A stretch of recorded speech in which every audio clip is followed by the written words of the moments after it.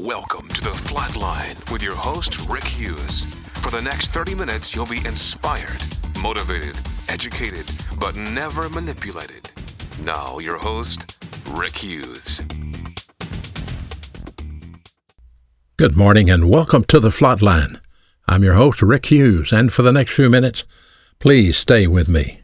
I promise it's just going to be a short time of motivation, some inspiration, some education, all without any type of manipulation, because we don't con people. We're not soliciting money. We're not trying to sell you something. We're not going to ask you to join anything. But what we would like for you to do is to listen. Listen as I try to verify and identify the plan of God for your life. Let me announce this. We've done a significant revision of our book called Christian Problem Solving. What it does, it lists all 10 problem-solving devices we cover on the Flatline. I think you'll find this new book a great resource, and it's really got a lot of detailed chapters, scriptures, problem-solving devices, along with anything else that you need to understand it. This new book should be available in early June, so if you want it, contact us, and we'll put your name on the list, and we will be sure to send it to you when it's ready. We're also printing a revision of our book, A Divine Pardon, and I wrote that book for those that are incarcerated or their loved ones, so let us know if you want a copy of this book, and we'll be happy to send it to you in June. We have several more books in the works, so stay tuned. We offer all these books free of charge. We don't sell anything. We don't peddle anything. We just want to give you the information. So please take advantage of that. If you need to contact us at any time, you can go to rickhughesministries.org, rickhughesministries.org, or call us at 800-831-0718. There is one thing I'd like to request from you. I'd like to know if you're listening. Just please let me know. We broadcast in 110 cities, and we would always like to know who's listening, what cities they're in, and the radio stations, of course, have no way to tell us. And no one sponsors this show. We pay for it ourselves, and you'll hear that on this announcement. But if you're listening, just please give us a shout-out in the email. Give us a shout-out somehow or another. Let us know in your city, wherever you may be, that you are listening. Today, I want to go over something critical for you to understand. I think it's critical, and I'm going to be a bit tough with it. So please pardon me if I sound a bit tough, but I became a Christian in August of 1967. The night of my conversion, I was told to invite Jesus into my heart. You imagine that? That's what I was told. I needed to invite Jesus into my heart. I didn't really understand what that meant, but, I did it. I did what the guy told me to do. I got down on my knees, and I prayed, and I asked Jesus to come into my heart. Now, God honored that prayer in spite of me not understanding what I was actually doing. And as I started to read the Bible, I had to learn what one must do to be saved, what one must actually believe. And I told God many times in my prayers after that I believed His Son, Jesus Christ, was the Savior of the world, and that I wished to trust Him for my salvation. And I understood I only needed to do it one time, not 2 times, not 3 times, not 4 times. Once was enough. I later learned that God had given me the gift of evangelism. That was a shock. And because of this, I began to have opportunities to speak and preach at various places, various functions, various churches. And the problem was I had a lot of enthusiasm, but I had very little mechanics. And I know God honored His word in spite of how I might have butchered the message. So let me give you a prime example of what I'm talking about. At one point in time in the early 70s, I was speaking at a church in Mississippi, holding a week-long, quote, revival. Now, I don't do revivals anymore. I got away from doing revivals. I'll explain that to you later. But after having altar calls for people to come forward and be saved, I decided to have an altar call for Christians to come and rededicate their lives. Now, maybe you've seen this happen in your church. I bet you have. On this particular evening, a young man came forward and said he wished to rededicate his life to Christ. And all was great so far, I thought, since someone came to the altar. However, the individual asked me a question I could not answer. Here's the question: how do I rededicate? And my answer was just pray and rededicate. And he said, pray what? And I said, well, 1, 2, 3, rededicate me. And he said, I tried it before, it didn't work. The problem was this individual had a particular sin that he kept doing, and he wanted to get victory over that sin. And he wanted to get victory over it due to his guilt and his shame. And he knew he should ask God to forgive him when he did his sin, but that's all that he really knew. I am ashamed to admit this to you, but it's true. I'm ashamed to admit that I did not really understand the mechanics of the Christian life at that time. I knew very little about it. So I used spiritual cliches to cover my lack of understanding, so at least I sounded spiritual, even though I knew nothing about the filling of the Holy Spirit or rebound or the faith rest drill. Eventually, my Father, your Heavenly Father, led me to Baraka Church in Houston, Texas, and the ministry of Reverend Bob Thiem, and it was there that I began to put the pieces together and develop my understanding of how the Christian life functions. There are many game players in Christianity today. You know that, and I know that, and everything from the weird to the obscene. I mean, come on, let's look at some of the game players in the church today. Here you go. Listen, have you heard this phrase in your religious experiences? Here it comes. Listen up. Just turn it over to Jesus, brother. Have you heard that? How about this phrase? I surrender all. Maybe you heard let go and let God. How about the bracelet? What would Jesus do? Or just pray about it, brother. When I think of the price our Lord paid in order for us to have eternal life and to understand his spiritual plan, it frustrates me and displeases me to know believers are sloppy in their application. Because many Christians sell out for some cheap emotional experience and call it the spiritual life. They go to some camp, they go to some retreat, married couple retreat, single retreat, teenage retreat, and get an emotional experience and promise God they're never going to sin again, and that lasts about 2 days. These people never see the need to grow up spiritually and to be the spiritual professional, listen to that word again, spiritual professional that God expects you to be. Remember this, growing old is inevitable. I can testify to that. But growing up is optional, and that's as far as Christian life goes. Now, you might wonder, why is he bringing this up? Well, the simple truth is this. So many Christians that I meet and know say or do things that are just have no basis and no impact. Many of these folks look holy. They even say holy-sounding things. But in reality, it's only human good and often just some sort of goofy religious saying that has no merit at all.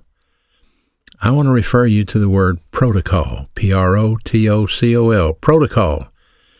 Here's what it means, that God has protocol, and he expects the right thing to be done in the right way. Protocol is not hard to understand. If you met the President of the United States, you wouldn't say, hey, Joe, how you doing? You'd say, Mr. President. It's protocol, whether you like him or not, Mr. President. And when you get to heaven, I got news for you. Don't think you're going to walk up to God and slap him on the back and say, hey, it's me, Herbie, I made it. That's not going to happen. There's protocol in heaven as well. But the scriptures tell us exactly how to approach God in prayer. The scriptures tell us exactly how to defeat the lure of the flesh, as well as how to defeat the attacks of Satan, and even how to overcome the lure of the world. However, many believers don't know the difference between the spiritual life and the physical life, or even what the spiritual life actually involves. So I want to just ask you a question. Think about this for a minute and answer it to yourself. If I ask you this question, what is the single most important thing a new Christian should understand? What would be your answer? What is the single most important thing a new Christian should understand? What would you tell me? It should always be this. Do you understand? This new life you now have in Christ cannot be lived apart from the filling of the Holy Spirit. This, of course, would mean teaching them how to rebound when they sin and when they fail. Most new believers don't understand they still have a sin nature. And even though they've been saved or then born again, in my life's experience, I was surprised to find that even though I had accepted Christ as my Savior, I still had a tendency to commit sin, and I wondered why I would continue to sin if I'd truly been saved. Dang, it took me over a year before somebody taught me what was actually going on inside my mind. Listen as I read to you how Paul the Apostle recognized the internal battle that he faced with his sin nature. In Romans 7:15 through 20, For what I am doing, I do not understand. For what I will to do, I do not practice. But what I hate, that I do. If then I do what I will not to do, then I agree with the law that it's good. But now it's no longer I who does it, but sin that dwells in me. For I know that in me, that's in my flesh, nothing good dwells. For to will is present with me, but how to perform what is good I don't find. For the good that I will to do, I don't do. But the evil that I will not to do, that's what I practice. Now if I do what I will not to do, it's no longer I who does it, but sin that dwells in me. Paul had a sin nature. You have a sin nature. The only person that's ever been on this earth without a sin nature is the Lord Jesus Christ. That's why he had to be born of a virgin, sinless, spotless, because if he had had anything to do with Joseph conceiving him, he would have gotten the sin nature from Joseph. So it didn't happen that way. She was a virgin, the Lord Jesus Christ, born of the Virgin Mary. Now, it's truly astounding that a critical doctrine such as the flesh versus the spirit is not taught in many major denominations. And I've been in most of them. Listen to what Paul says concerning this unseen battle. In Galatians 5:17, for the flesh wars against the spirit, and the spirit wars against the flesh, and these are contrary one to the other, so that you do not do the things you wish. Paul, the apostle, declared that the answer to this internal conflict is simply for us to walk in the Spirit. Ephesians 5:16, here it is, here's the answer. I say then, walk in the Spirit, and you will not fulfill the lust of your flesh. Did you know that any one moment in your life you're either walking in the Spirit or walking in the flesh? At any one moment in your life you're either in fellowship with God or you're out of fellowship with God? Right now, wherever you are, at home, in a car, wherever you are, you're either in fellowship or out of fellowship. You're either carnal or spiritual. There's no in between. There's no gray area. You're either out of fellowship with God because you sinned and have not confessed that sin, as per rebound, 1 John 1:9, or you did it and you're in fellowship with God and you're filled with the Holy Spirit. So, any one moment in your life is critical. If the sin nature controls you, then the Bible says you quench the Holy Spirit. 1 Thessalonians 5:19, do not quench the Holy Spirit. And that's not a request, that's a mandate. Because when you're quenching the Holy Spirit, he's grieved. Ephesians 4:30, do not grieve the Holy Spirit of God, by whom you were sealed by the day of redemption. So you're told not to quench the Spirit and not to grieve the Spirit. Quenching the Spirit is sort of like taking a water hose and bending it so the water won't come out. And if you grieve the Holy Spirit, you essentially make him sorrowful that he can't do his job. You shut him out. And this is not taught today. This is not even brought up today. It's not even mentioned today. I'm not talking about a backslider. I'm not talking about a reversionist. This is a person that commits one sin, such as a mental attitude sin, maybe a sin of the tongue. So if you show up to church with one, O-N-E, just one unconfessed sin, then you're sitting there out of fellowship, quenching the Holy Spirit.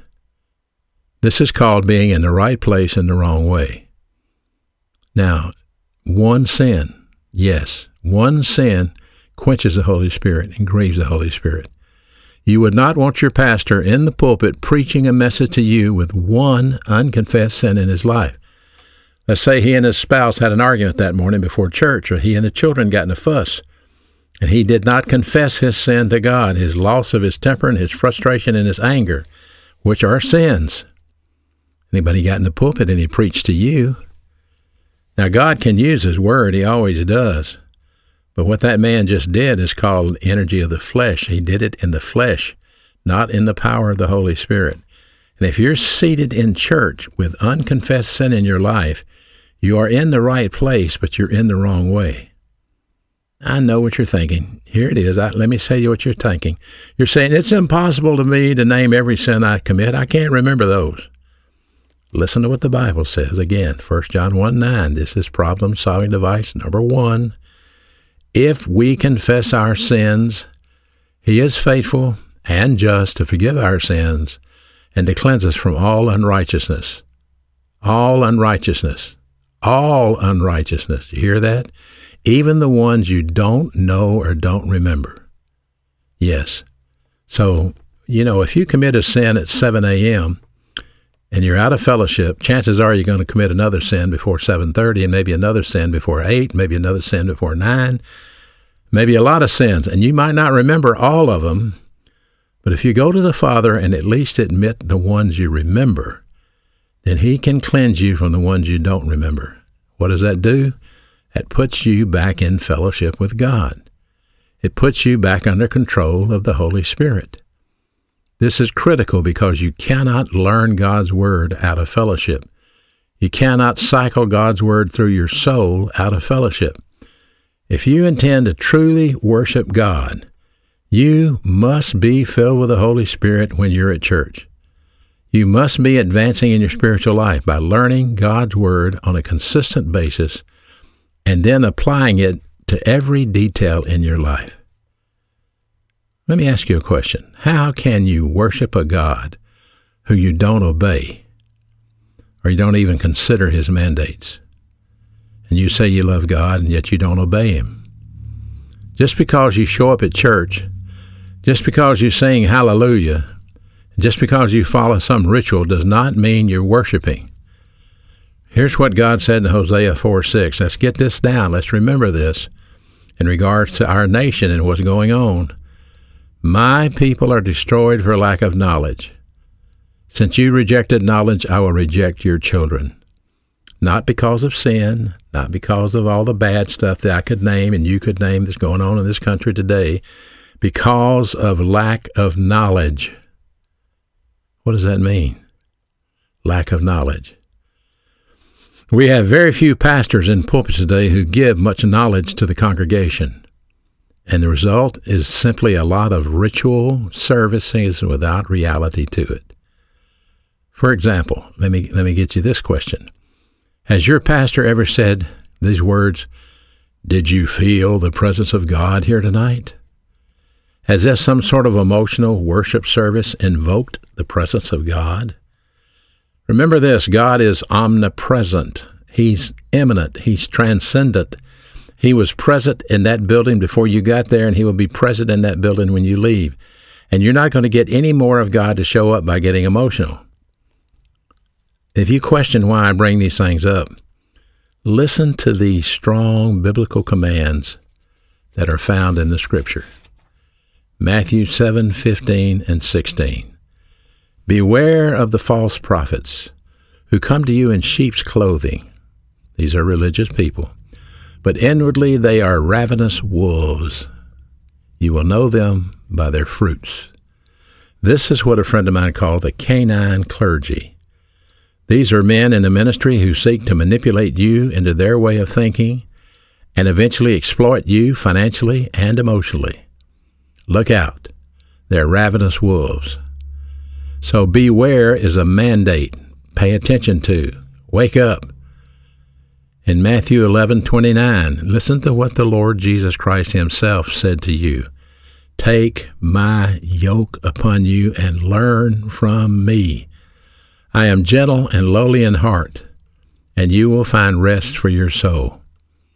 Notice this, the Lord Jesus Christ offers rest from religious manipulation. If you learn, take my yoke and learn from me.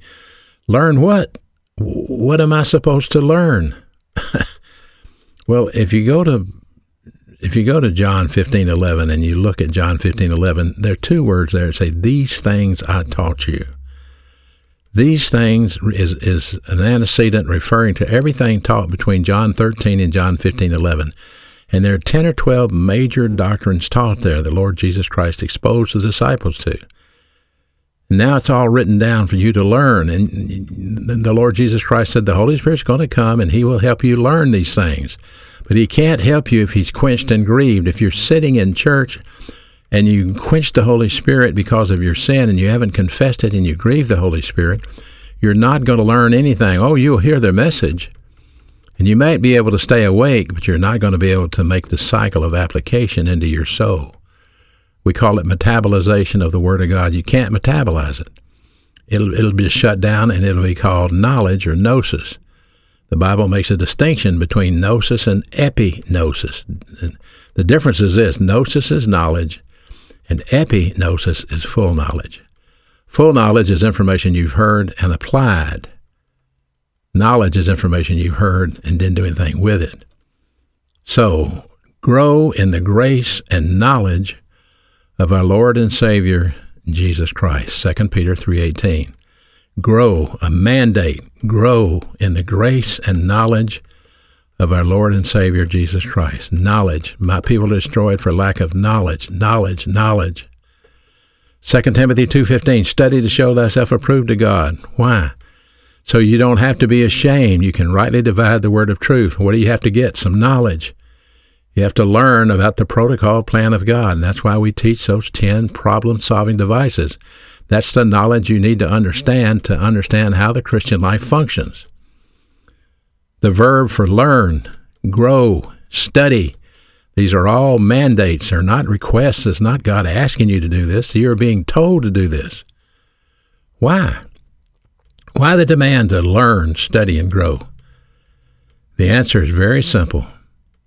Our Lord said in Jeremiah 9:24 these words, "Let the one that brags brag about this, that he knows me and understands me."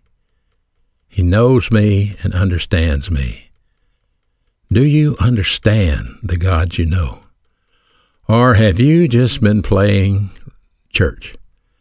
Yes, you're faithful to go. Yes, you go to Sunday school. Yes, you tithe. Yes, you go to worship service. Yeah, you go. Are you learning anything? You are. Let's see, if you go to church for 30 minutes on Sunday and get something, if you put a kid in the first grade and they go for 30 minutes a week, they're never going to get out of the first grade. Even if you go on Sunday morning, Sunday night, and Wednesday and get an hour and a half of instruction a week, you're not going to get out of the first grade an hour and a half a week, and that's what's going on. Our pulpits are not teaching the Word of God. That's what allowed the fog to settle across America. Failure of spiritual leadership. Open rebellion in the streets. God's Word rejected. F-O-G, the fog that settled across America. It's not being taught. We're becoming Christian recreational centers. Let's take a trip for Jesus. Let's go here. Let's go there. Let's go bowling. Let's go to this. Let's go to that. And keep everybody entertained. What we need to do is feed the flock. That's what the Bible says. Feed the flock. Learn, grow, study. The demand to study is so that you will understand the God you know and the God you say you love.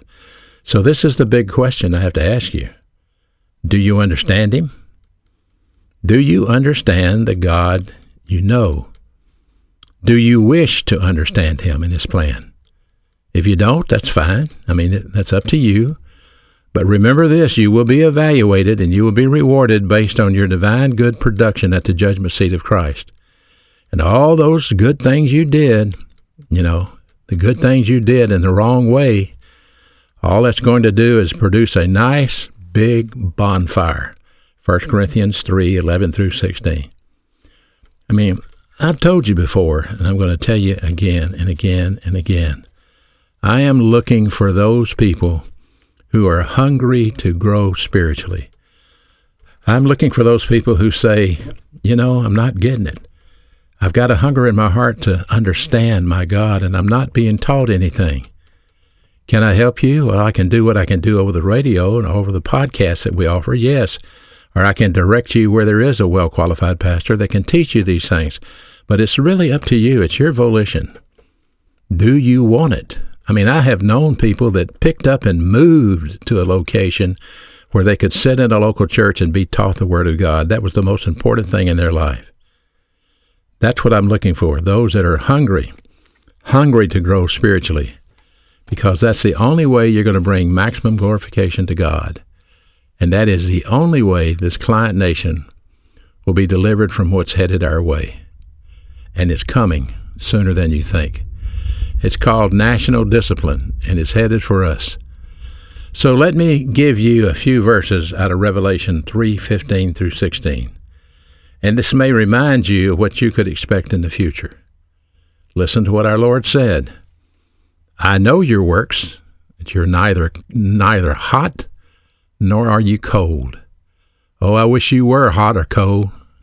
So then, because you are just lukewarm and neither cold nor hot, I will spew you out of my mouth. That's talking about just a lukewarm person. A person that should grow up to be a spiritually mature believer. A person that should glorify God to the max. But they don't. They're fine being lukewarm. Now, some people may say, are you on fire for Jesus, brother? That's not what I'm talking about. That's just a religious cliche to get you emotionally fired up. What I'm talking about is, are you consistent in the daily learning and application of God's Word in your soul? You can do it in your home. You don't have to be at church every night. Most churches don't even offer services except twice a week. I can tell you how to study at home every day, how to use the internet, how to use the podcast, how to take God's Word, get your Bible, get your notebook, sit down, take notes, and apply it into your life. But be sure you're filled with the Spirit. If you don't rebound, you cannot be filled with the Spirit. And if you're filled with the Holy Spirit, then you can control the desires of the flesh. Are you the lukewarm believer that the Lord's going to spew out of his mouth because you half-heartedly put your effort into growing up? Are you glorifying God to the max? I don't know. That's a question you'll have to answer. But I like what Joshua said, as for me and my house, we'll serve the Lord. I hope you're thinking about this. I hope it rings a bell. I hope you'll reach out to me and say, where do I get it? How can I start learning consistently? I'll be back next week, same time, same place. Until then, my prayer is that you will understand these things I've said today. God bless you. Thank you for listening to The Flatline with your host, Rick Hughes. If you'd like to contact Rick, please write to him at P.O. Box 100, Cropwell, Alabama 35054, or online at www.rickhughesministries.org.